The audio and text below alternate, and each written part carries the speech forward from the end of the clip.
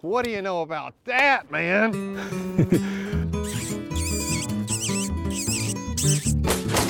That was pretty fun. Let's get it going, Leah. All right. First, I got a question for you. Yeah.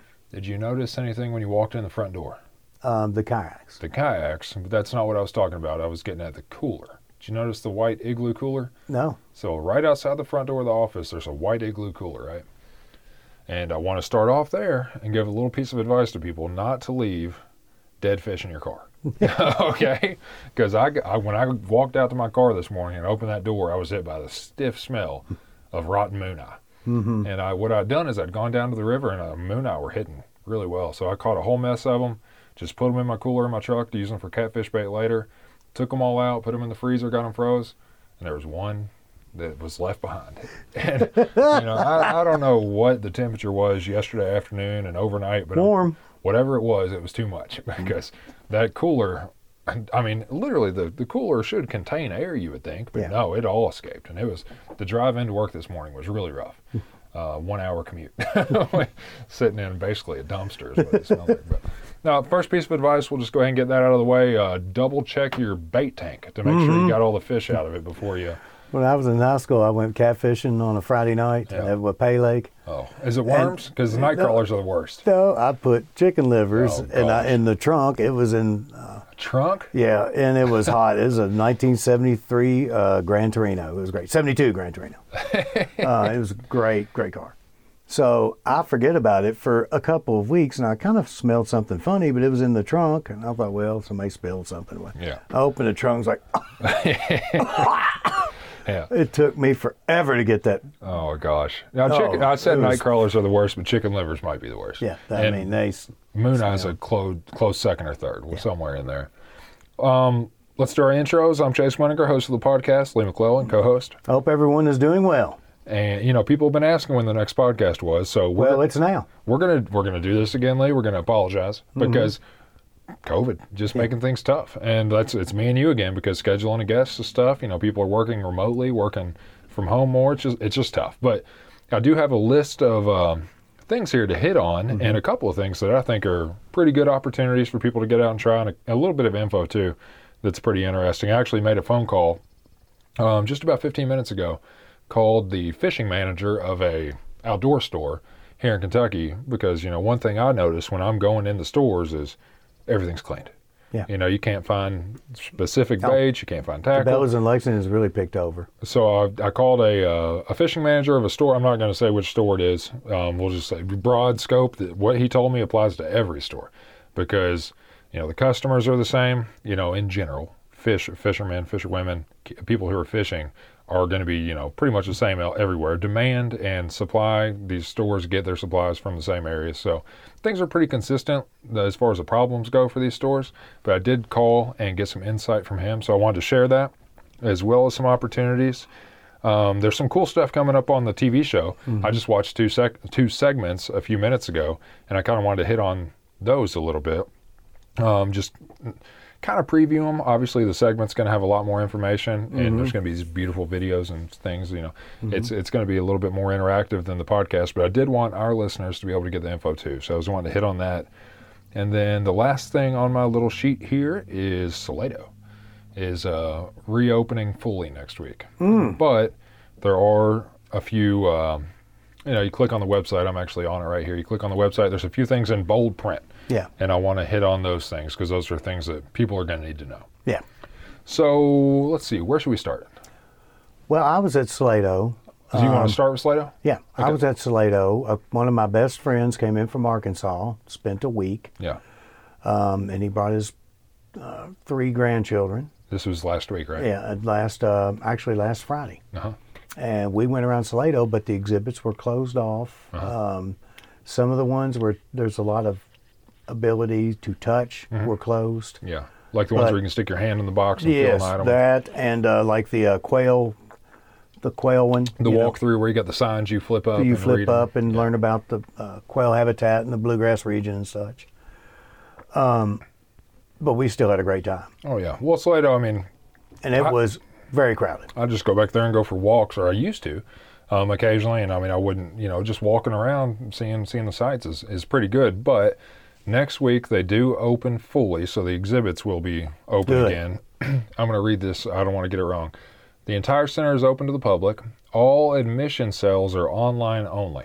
So you don't just walk up to the counter and buy a ticket anymore. You have to do it online, and you have to reserve a 2-hour block. So you'll have a 2-hour space with your admission that you're going to get online for you to come visit the center. And that's just obviously going to let them control how many people are in at a time and you know, be pretty organized about it. And then the last thing here, hours are 9 a.m. to 3:30 p.m., which is shorter than they were pre-COVID. And it says here that's to allow for additional cleaning and sanitation. So, you know, that gives them an extra hour and a half of each day to clean the building, clean the exhibits, and just be safe for COVID. So I did want to hit that. I didn't know if we were going to do it at the beginning or at the end, but it's out there. So. All right. And you can check out fw.ky.gov. Oh, I need to turn my volume down on my computer. fw.ky.gov, and then just search Salado or go to the education tab, and all this all this information's there. And then that's also where you reserve tickets right there. Little green button, reserve tickets. So if somebody wants to go visit Salado or take the kids or family or friends to visit Salado, that's how you do it. Yeah. Let's. I kind of want to talk about my conversation with the fishing manager a little bit.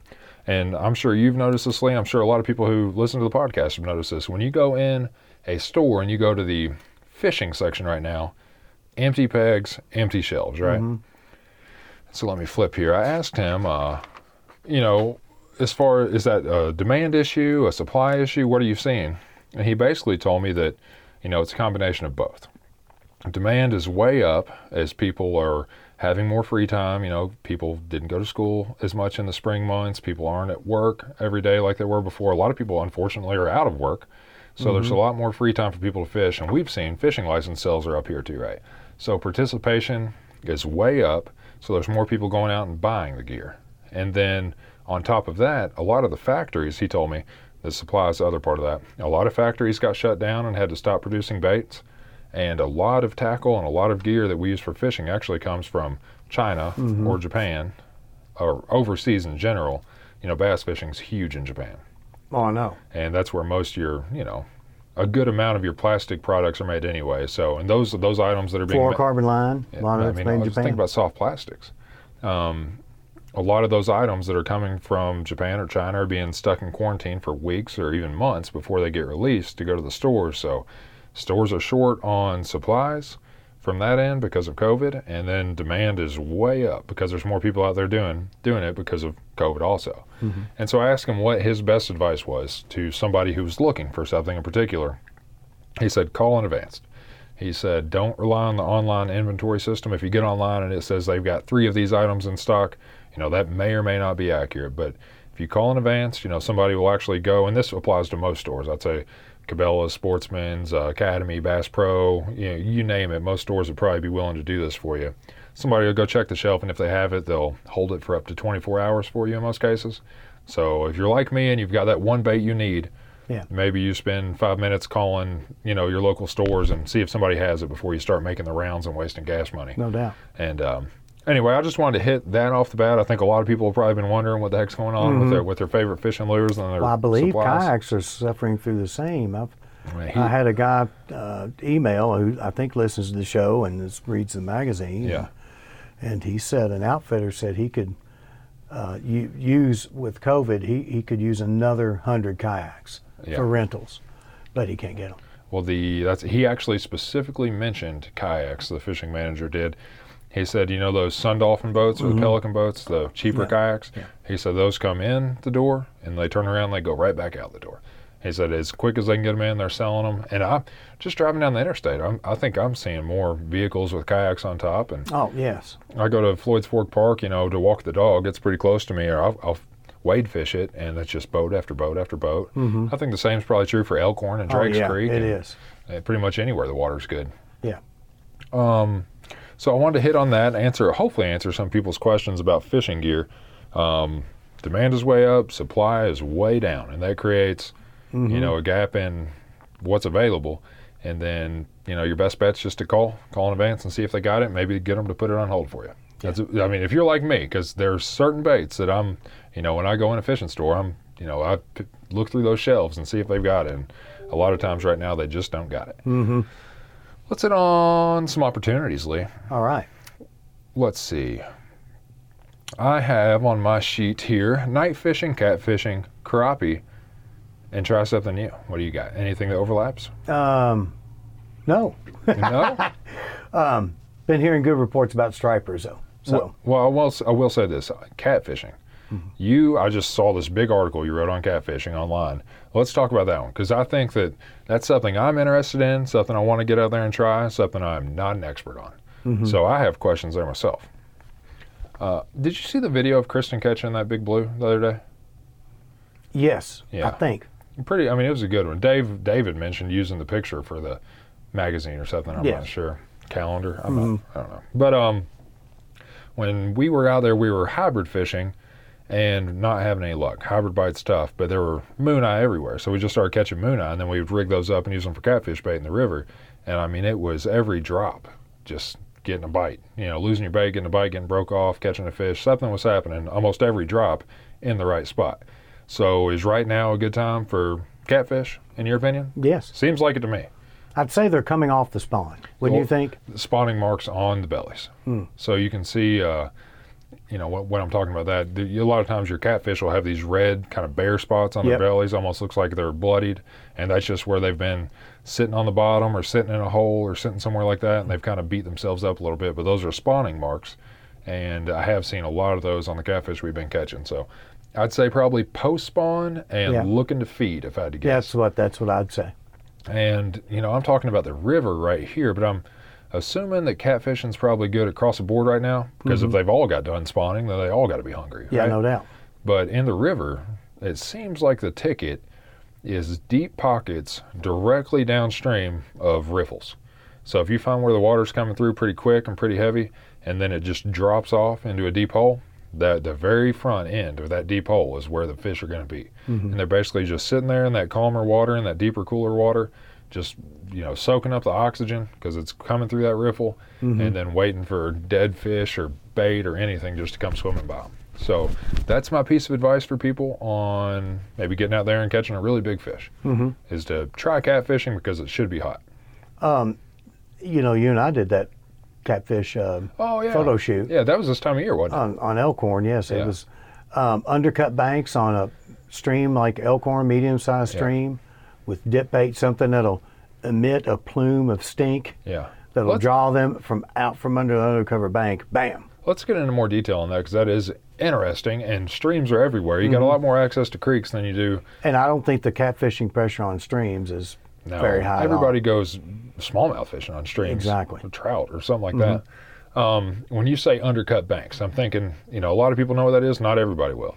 That's a place where it's You're looking for a bend. medium depth, yeah. And sometimes it's in a shoal. A lot of times it's in a bend, where there's trees that are anchoring that bank, but under the root wads and stuff, there's a cavern underneath it that the forces of erosion have blasted through there. Yeah, basically what's happened is these trees have grown on the bank, and then because of how the water flows in the creek, and I'm thinking about a specific bend of Elkhorn right now, the water pushes into that bank, and then, it's usually in a bend as far as I'm concerned, because that water's pushing into that outside bank, and the water just eats away the soil, eats away the dirt, but those trees stay rooted. And when that happens, you get these almost like caves that go up into the shore there, into the ground, and that's where these catfish go and spawn. Yeah. And then they hang there too. That's a great ambush spot. So when you're talking about using the stink bait, what we used last year was a dip bait. Yeah, that's what I'm talking about. We dipped it onto a sponge. Yep. And then just tossed it out there, and that dip bait creates a plume of, really stinky water going right. And then they oh boy. Yeah. And they follow the source of the, right to and the then hook. eat it. Right to the hook. And you can catch a lot doing that. You can catch more than just catfish in the creeks. If I'm Well, not you caught a mistaken, smallmouth on that. You were using night crawlers. I caught a smallmouth and I caught a map turtle last year. That's right. Map turtle was not exactly the ideal or targeted species, but you can catch a lot doing that, is kind of what I was getting at. Try catfishing. I wonder if we should talk about rigs at all. Do you have a go-to catfish rig? For that, I just For the creek? use, Are you talking about the creek? Yeah, for that style, it's just a Carolina rig, which is you don't need a ton of weight in the creek, but you don't want it to be just ripping downstream either. maybe 3/8 ounce Yeah. egg sinker to a glass bead, Yeah. and then to a barrel swivel, and then you tie a leader Yeah. off the end, like fluorocarbon, and then use a circle hook and then impale the sponge on the circle hook. Yeah. That's very similar to the rig I use in the river. Mm-hmm. See, in the creek, you got a lot less current. I mean, it's a lot less pushy. But in the river, what I like to do is a 3-way swivel. Mm-hmm. So I'll have my main line to the 3-way swivel. Yep. Off the 3-way swivel, I'll have my leader to my circle hook, usually 2 or 3 foot of leader. And then off the third leg of that barrel swivel, or the 3-way swivel, I'll have another line that drops down to my sinker, usually about 18 inches or so long. And I just kind of vary my sinker weight depending on the current. And the one thing I will say is to use lighter line on your sinker. Yeah. So that way, if you get hung, you can Yeah. break it off and you'll save the rest of the rig. Like Correct? Exactly. If I'm catfishing, a lot of times I'm using a 50-pound braid main line to my swivel, and then I continue using 50-pound braid to my hook, so I have through strength there all the way through. But then when I drop down to my sinker, I'm using 25-pound. That way, if I get snagged up, I'm more than likely only losing my sinker. Mm-hmm. And my hook stays attached. I still have my bait. All I got to do is retie another sinker. Yeah. And it's not too bad. No. Let's see. You were just talking to Tim about night fishing before you walked through this door. Mm-hmm. Another great summertime activity, right? The bass obviously spawned out way earlier, Yes. but it's hot out right now. I don't know about you. We thought about doing this podcast outside of the picnic table, right? It's hot. It's very hot. And I was It's very humid, too. I mean, just sweating earlier. Walking over here, I broke a sweat. Well, it's good for you to walk and to sweat. So I'm not complaining about it. I'm just saying sitting on a bass boat for 8 hours in the beating sun, I mean, you can do some damage to your body. No doubt. That And way. you'll probably only catch buck bass. Yeah, they don't like it either when it's that hot. No. I So- mean, a lake like Kentucky Lake that has current Yeah. or Barkley, you can catch them all day in the summer. Yeah. But a lake like, say, Cumberland, Yeah. which is a lower fertility lake, clear water, this time of year, bass fishing during the day is a fool's errand. Yeah. Don't you think? It's tough. I mean, unless you just want to get out on the water and you don't really care about the You can catch fishing. stripers early in the morning, but it's usually done Yeah. 10:30, 11 o'clock. It's done. Speaking of stripers, tearing them up lately. Mm-hmm. One thing I love about Facebook, for me, they have the algorithms, right? And for some reason, through everything that's been going on in the world, COVID and protests, everything, Facebook has decided to show me fishing pics. Yes. So, and I kind of like it because everybody talks about all they see is this, all they see is that. Well, I like every picture of a fish I see on Facebook, and I think because I do that, it just keeps sending more my way. So I'm going to enjoy that. But a lot of the fish I've been seeing are monster stripers out of Cumberland. And several of those have come off our buddy Jeff Bargoff's. Jeff, yeah, I saw his daughter caught 34 incher the other day. I saw a couple 40s come out too, I think. So he's been smacking. Now, I've got a good friend who has struggled all spring, and it's been, if you fish the upper half of the lake, it's been a much tougher bite than if you're down by the dam. Beaver, Indian Yeah. creeks and such. And he was like, Lee, I can't catch him. What's going on? So I'd ask around and I'd tell him and he'd do it and he'd call me back. I can't catch him. This last weekend he started getting into some good ones. Really? So I might have to make a trip down there, man. I'm itching for some big fish. That's why I've been going after the I'm hybrids going and to the get cats. there toward the end of the month. Yeah. We're going to take my two nephews who actually, when they saw how big stripers were, because they're like, I've only caught medium-sized fish. I've never caught a big fish. Yeah. I was like, well, what a better time to do it. They Yeah. were a little bit afraid to go. I was like, I'm going. You're going to reel them in. That's all there is to it. How are you going to be afraid to go? I mean, literally, striper fishing on Cumberland at sunrise is one of the prettiest things you can do. Oh, it's awesome. It's nothing like rolling down the lake at like 5:30, watch the sun come up and Yeah. the fog, and Yeah. I was thinking have about your it planer yesterday. boards out and watching one go. What day was it? A couple days ago, I got up to go fishing in the morning, right? And I'm talking 5 a.m. wake up call, and I'm on the road and I'm driving. It's still dark out, and I've got my I love that coffee. time of day. Oh, it's exciting, and then I think to myself, sometimes it's hard to get up, but when you're going fishing, man, it's just I know. it's worth it. Yeah. You shoot when you're on a fishing trip with your buddies. You can get 3 hours sleep. You'll shoot up full of energy. Yeah. If you did that during a work week, you'd be like, "Oh God, I got to have an old pot of coffee this morning." Yeah. But for a fishing trip, I don't know why, but Yeah. doesn't work that way. You're Yeah. you pop out of bed ready to kick the world's It's butt. like it takes me back to the first day of deer season back when I was a kid, man. Mm-hmm. Leading up to it for 2 weeks, I'd be every night just laying in bed thinking about a deer walking walking by. Yeah, there's And- nothing like being up, driving to a fishing destination in the pre-dawn. Yeah, no, I agree, and not it's just just fishing, but hunting too. great. Mhm. Anything you enjoy doing. You know, I think I'd probably get up at dawn to drive to. Or the waterfowl hunt in December. You're getting up and it's cold and you can see your breath and you're sitting out there in your blind near a farm pond and watching the world wake up. It's great. A second ago, we were talking about how bass had already spawned out, catfish are spawning. You know, probably just got done spawning. Different fish spawn at different times, right?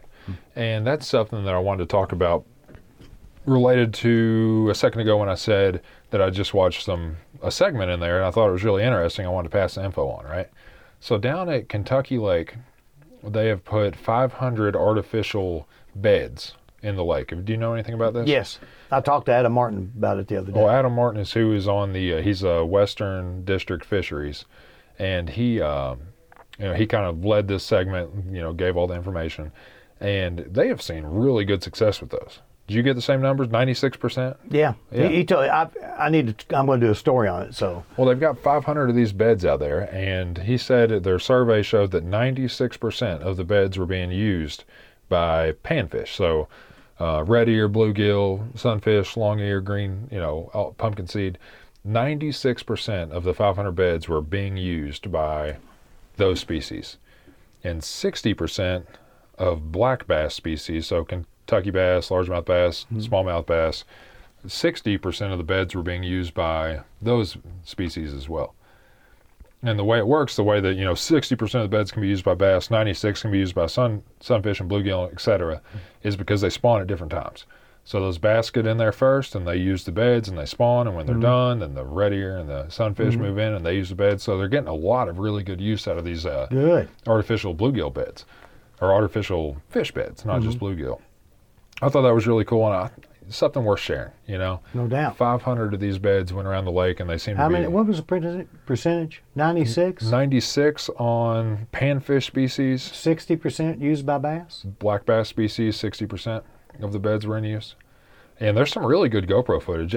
Adam's been snorkeling the beds to check for them. That's how he got those numbers. I'm sure they didn't snorkel all 500 beds, but they snorkeled a good enough number of them to be able to come up with those percentages. Maybe they snorkeled 100 or 200. I'm not sure. But I thought those were pretty. That's a lot of good use that we're getting out of those beds. And hopefully here in a few years, you'll see this fry class kind of start to grow. And in a few years, when these fry that are being born via these artificial beds mature, we should start to see increased catch rates and increase. doubt. It should be good for us. So that's something I'm pretty excited about. That's going to be on Kentucky at Field coming up here in just a few weeks. This is a holiday weekend coming up, so not this weekend, but I think it's either the 11th or the 18th. And you're going to write an article on it too. Yeah. So this info should be getting out there, but the podcast got it first. So you're welcome, guys. All right. Yeah, I talked to him about it last week. You know what else, Lee? I'm sorry. I'm jumping around. I'm skipping a little bit. What? There's something I did have. Very first note I wrote down today, and I didn't hit on it. We did talk about more people are fishing, right? Mm-hmm. Well, along with that is something that ticks me off, and that's more trash. Yes. And I'll tell you what. The other day I was fishing somewhere, and this guy was over there fishing down the bank from me, and he just was tossing he had like Coke bottle, like 2 Coke bottles or something like that, and he just tossed them behind him and walked off. And that just ticks me off so bad. I don't get it. It's if you can carry the Coke bottle down there with you full of Coke, surely you can carry the Coke bottle back with you when it's empty. It's pure laziness. I was floating South Elkhorn, and a friend of mine, we pulled over just below Moore's Mill. This was last summer. Yeah. And we were going to have our lunch, and we looked over, and you could tell everything the family ate from Dairy Queen. Yeah. Because there was 2 Blizzards, Yeah. hamburger wrappers. I was like, you carried it down the hill Yeah. when it was heavy, but you're too sorry to carry it back up the hill Yeah.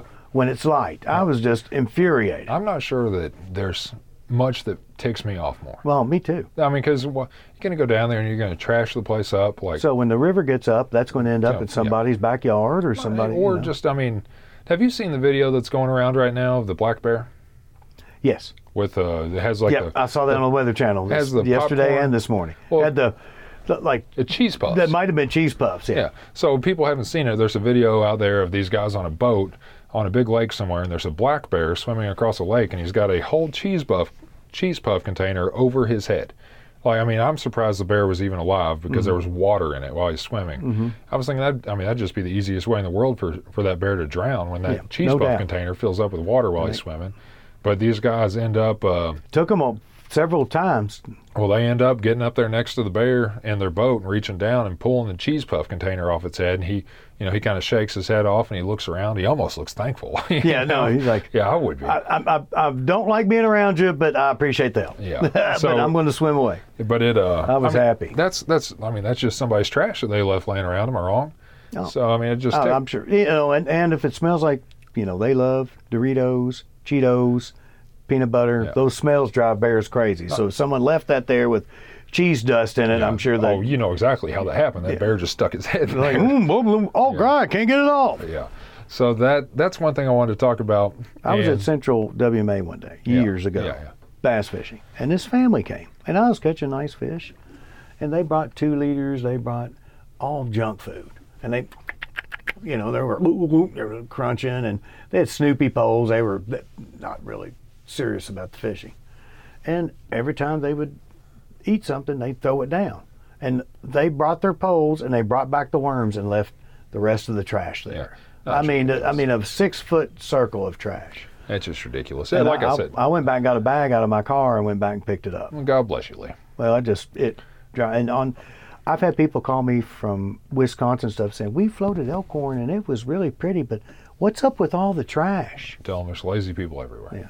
No, and it just ticks me off. It's embarrassing. You got these people who do, and you know what, I will say this. I think the people who are listening to the podcast, reading the magazine, watching the TV show, are probably invested enough in the outdoors to not be those people. They respect it enough, they're into it, they love the outdoors. And when you love the outdoors, you respect something like the outdoors, like I do, like you do, you don't trash it. No. And so it's people, I don't see how anybody who has a genuine interest in the outdoors could leave their trash just laying around.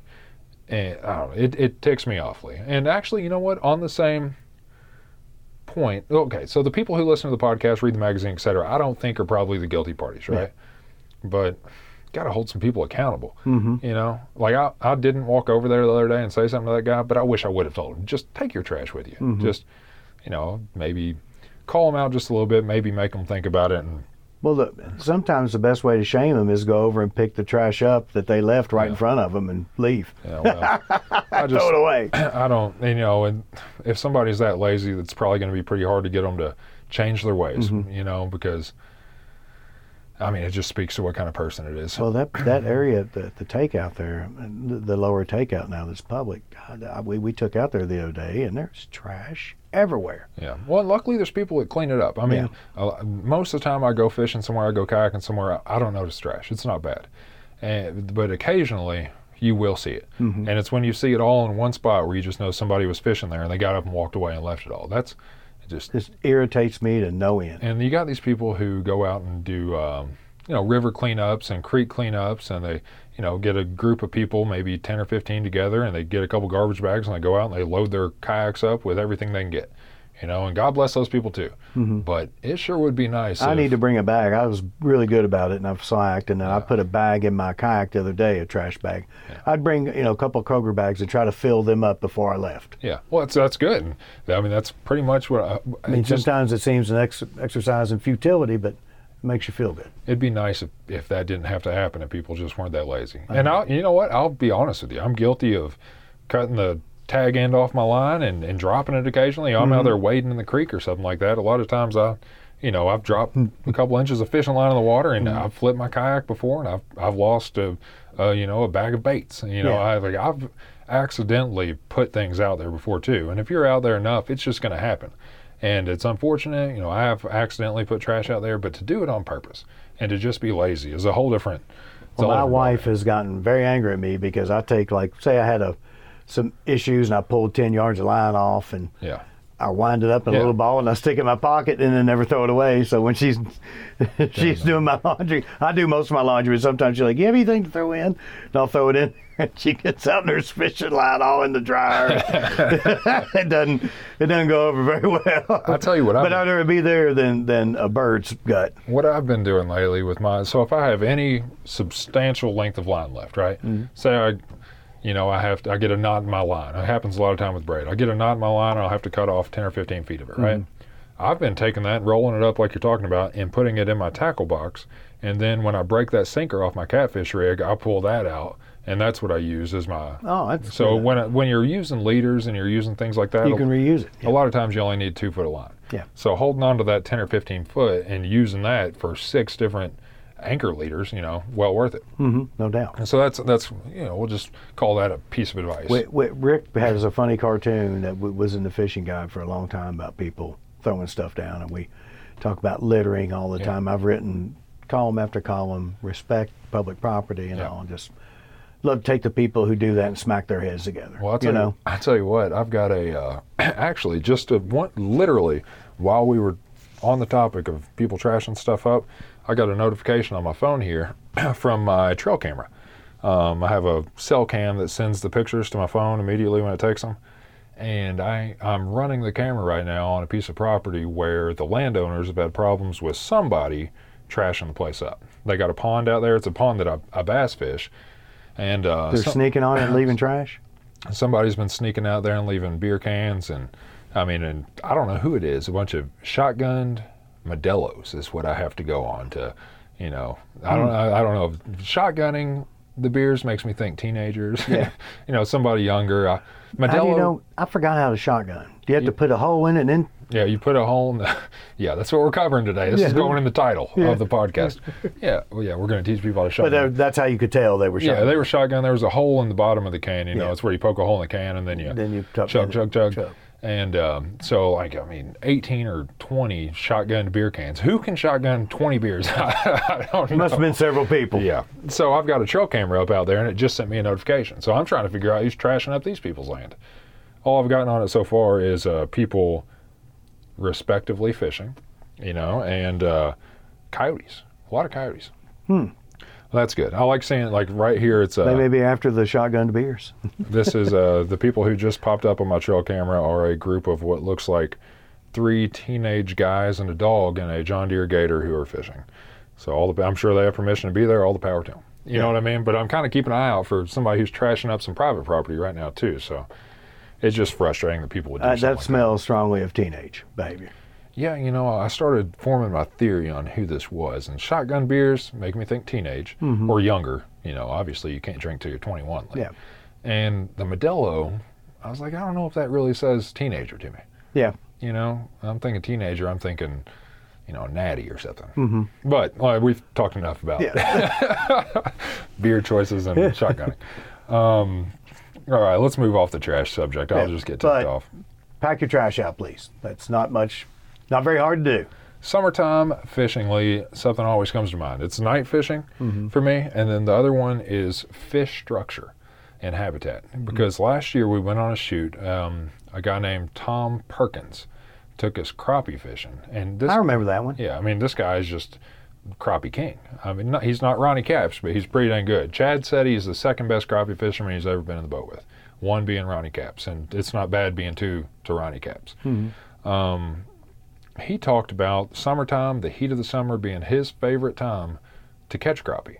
And that's kind of counterintuitive to what most people think. They think, early spring and late fall and the water's cooler. He said this time of year, the water is the most stable it's going to be as far as temperature goes. Once it gets up and it hits its peak, you can pretty much count on it being pretty much the same thing day after day unless you get a ton of rain. And he said those consistent temperatures make for some of the most productive crappie fishing there is. Because if you find them one day, chances are they're going to be there the next day, and they're going to be there the next day. And that the structure is important because it provides shade for the fish. So what this guy does is he actually likes to take the Christmas trees, like we use them for fish habitat, and he sinks them from the top. So he'll put a cinder block or something and tie it to the top of it so that it sinks with the larger end up. you know, and that way it casts a more shade. it casts a bigger shadow. So that's a good little bit of advice that I thought was pretty interesting. And he also said he likes to hang them vertically like that instead of just letting them lay on the bottom, because the fish have more room to move up and down. So as the barometer changes, or air pressure changes, water pressure also changes, they have more room to go up and down in the water column on that same piece of structure. So just a piece of advice for people out there, crappie fishing might be pretty productive. You shouldn't be afraid to try it just because it's pretty hot out. And if you find a spot where the fish are, chances are they're still going to be there tomorrow, and they're still going to be there the next day, and more fish will move in and out. And just a general idea, we were fishing in about 15 foot of water in the summer, and typically we were fishing between 8 and 12 foot deep, somewhere around the 10 foot range in a round structure. And you can, I believe, So a lot of lakes, that'd be just above the thermocline, wouldn't it? I would say so. Depends on the lake. That's probably another good thing to look at, would be the thermocline. I was talking to a guy yesterday. I was in Bass Pro or Cava somewhere. I was shopping for tackle, and this guy was getting ready to go hit Guest Creek, and he was talking about where the thermocline was sitting, and that he was seeing fish literally belly on the thermocline on his graph. That's how he was looking at hybrids and saugai, and he said they were all just sitting, basically on the thermocline.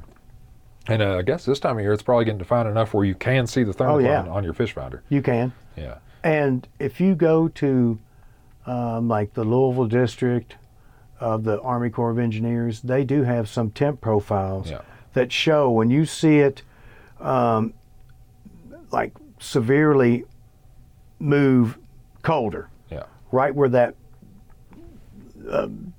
transition happens is the thermocline. Well, think about it this way. We've talked about thermocline before, so I don't want to spend too much time on it. When you jump in a lake and your feet hit, they get cold. Well, that's a thermocline. Yeah, no doubt. You just hit the thermocline. I'd say a good percentage of people have jumped in a lake and be like, "Ooh, the water's cold," down there. Well, that's thermocline you just hit. No doubt. So what it is like on Taylorsville this time of year, it's 12 feet. Yeah, and Guest Creek I think is 12 foot too. But you can check the Army Corps of Engineers website, and it'll give you a general idea. Or, you might just be able to ask the guys at the tackle shop. Or if you have good electronics, you can see it on that too. Fire it up. But basically, the water below that thermocline doesn't really have enough oxygen to support anything. Yeah, so the fish aren't going to be down there. So there's no point in fishing 20 feet deep when the thermocline's sitting at 14. Yeah. Because you aren't going to catch anything. Yeah. And that's probably as good a tip as any as far as how to avoid not catching fish. No doubt.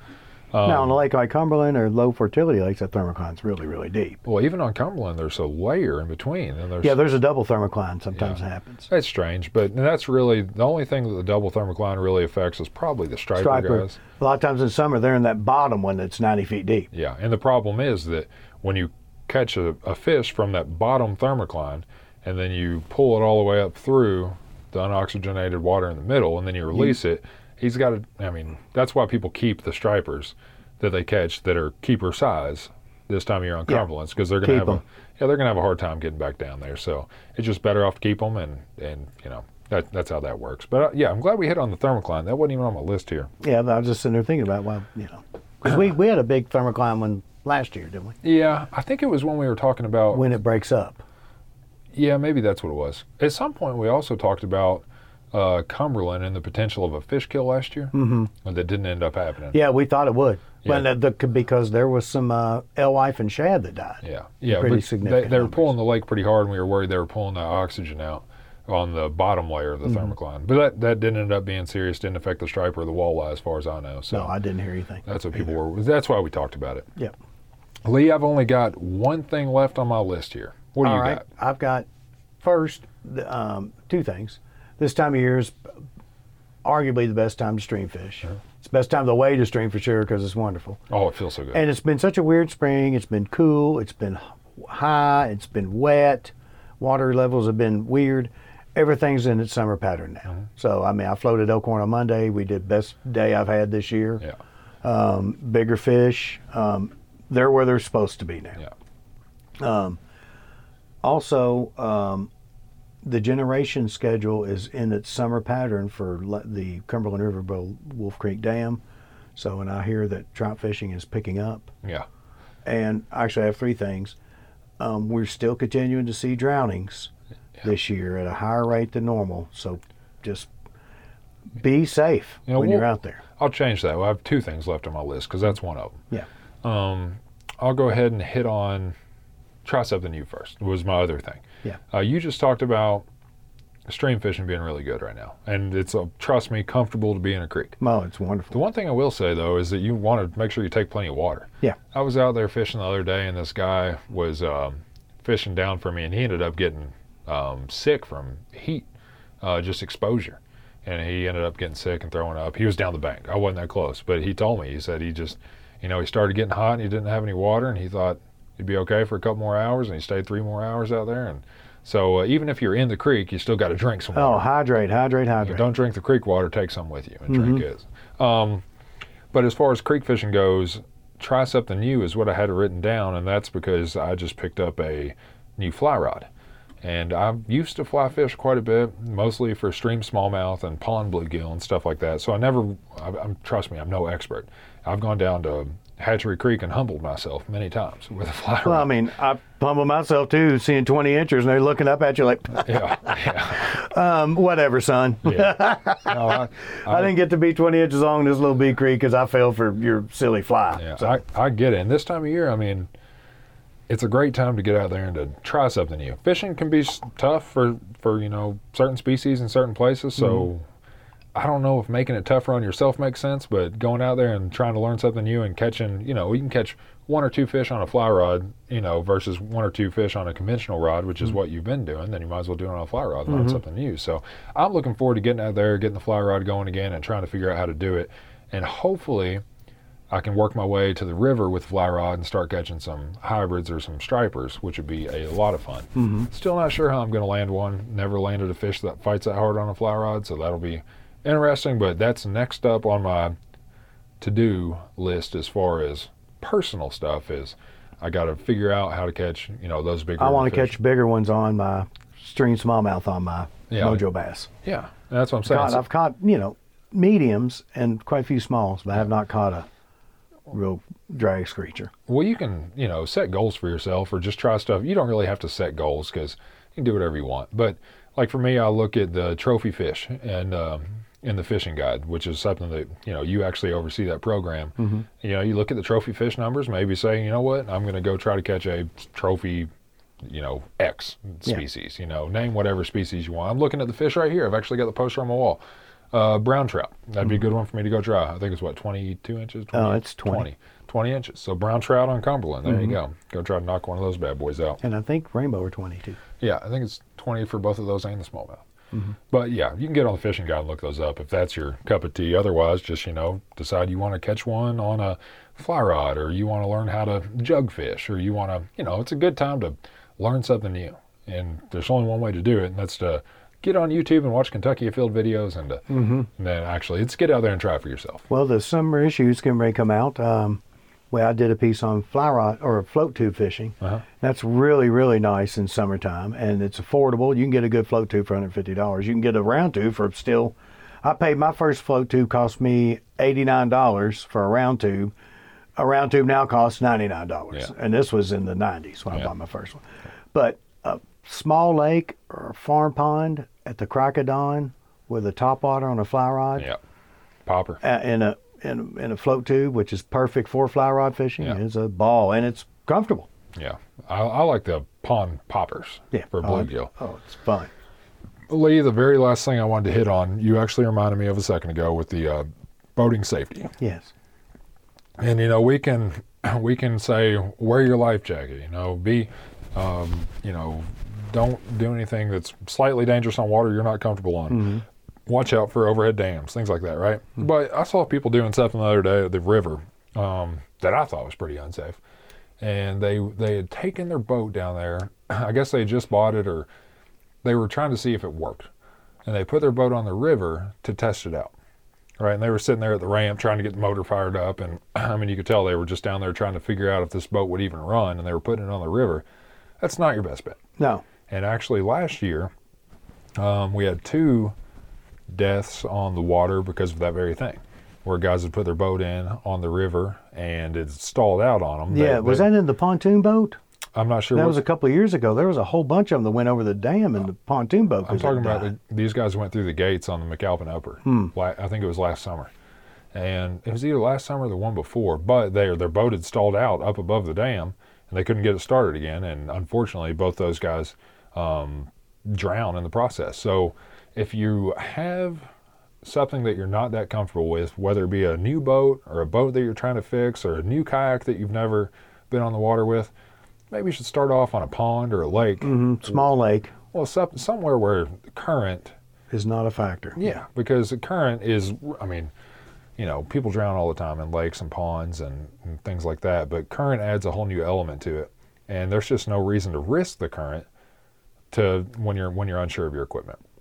Up there at the falls where I've been fishing quite a bit lately, the rule of thumb for pretty much everybody who fishes out of a boat up there is don't turn your motor off. You get up there, you leave your motor running all the time, unless you anchor up or tie up or something like that. If you're, just fishing out of, there's no reason to turn the motor off because you might need power in a second. Those sirens go off and they decide to open the gates up 4 feet on you all of a sudden. You need to be able to motor out of there real quick, and the worst thing that could happen would be you getting stuck with a motor that won't turn back on. I know. So just some general safety tips, but... And inexperience, we talked about this a little bit before, but with kayaks especially, if you haven't floated at all in a kayak, go to a pond and learn the basics before you get on Elkhorn with current. Yeah, Elkhorn, or any river. And check the water. I was thinking Elkhorn isn't a horrible... If it's chocolate milk, muddy, and high, don't paddle. Yeah, and Elkhorn, I was thinking, a lot of people buy a kayak and the first place to go with it's a stream. Yeah. And I still don't think that's a great idea, but people are just going to do it. Yeah. So I would say, PFD for sure, and check the flow, make sure that it's manageable. I could see a lot of people buying, one of these cheap kayaks from, name the place, going out to the creek with it. Hey, you can buy a kayak in a hardware store now. Well, yeah, Rural King or, almost anywhere. But getting out there, putting the kayak on the water in a creek, floating for 10 minutes and realizing their boat takes on water. Yeah. And guess what? Now you're downstream and you got to, what are you going to do? You're going to just pull the kayak back up the creek, or are you going to beach it and walk back to your car? Or are you going to finish the float with a leaky kayak? So I would just test your equipment out on something that didn't have current to it. No doubt. And that is my safety tip of the week. Well, and just don't bite off more than you can chew, whether it comes to swimming or boating. Just use some sense. This weekend is 4th of July weekend coming up. Friday. That kid from Danville drowned in Harrington Lake. When was that? Oh, last week, wasn't it? Early last week. It took a while to find his body. Okay. I know we had 2 go down on Cumberland not long ago, too. That's unfortunate. It's way up, but it relates back to what we talked to at the beginning with participation being up. More people are participating in outdoor activities, so coincidentally, there's more accidents. But part of that is also that some of the people who are participating now that weren't participating in the past are, pretty novice in whatever it is they're doing, and there's a learning curve there, and along with that learning curve is a safety curve. Yeah. And so you kind of got more high-risk individuals out there. So if somebody's an experienced boater, an experienced fisherman, a kayak or anything, maybe think about preaching safety to somebody. Maybe not preach it to them, but be willing to give some advice, especially if you got a brother or cousin or a friend or somebody who's about to hit the water for the first time. Maybe just shoot them a text, say, hey, make sure you take your PFD with you, or something check like that. Check your plug, check this, check that. Fire your motor before you let loose. You're out there with a group of people on the lake, and this weekend's 4th of July. I'm just going to be honest about this. People are going to be partying. Yeah. All right. You think of Lake Cumberland, or pretty much name the place. People are going to be partying. You're out there with a group of people, and that one guy just seems like he's had a little bit too many drinks. Maybe tell him not to jump in the water and go swimming. Yeah. Just don't drive the boat. Just give people sound advice. It kind of relates back to calling people out for trashing up places. I'm not against that at all, and I certainly think that there's no harm done in reminding people to be safe or responsible about something, and especially when you're somebody who has experience doing the same thing. Yeah, no doubt. Lee, you got anything else? I think I'm pretty much done for the day. Nope, I'm good. Well, let's get this bad boy turned around and get it out there. All right. I will apologize again for there being more time than we would like between podcasts, but we'll do better. Well, we're having a hard time finding guests because they're not here. Yeah. Well, I'd say we will do better. I'll be honest with you, Lee. A lot of this is a little bit out of our hands with COVID going on. Like you said, this is my first day not working from home this week, actually being here. And I'm sure that you have had plenty of days where you're working from home too, because of coronavirus, trying to limit people's contact and how many people are face-to-face and interacting in the office. I mean, it all makes sense, but it has made things more difficult for us. Appreciate everybody being understanding. Yeah, no doubt. All right, Lee, well, I got nothing else. I appreciate you coming in. Oh, no problem. Everybody stay safe this weekend. Thank you, sir.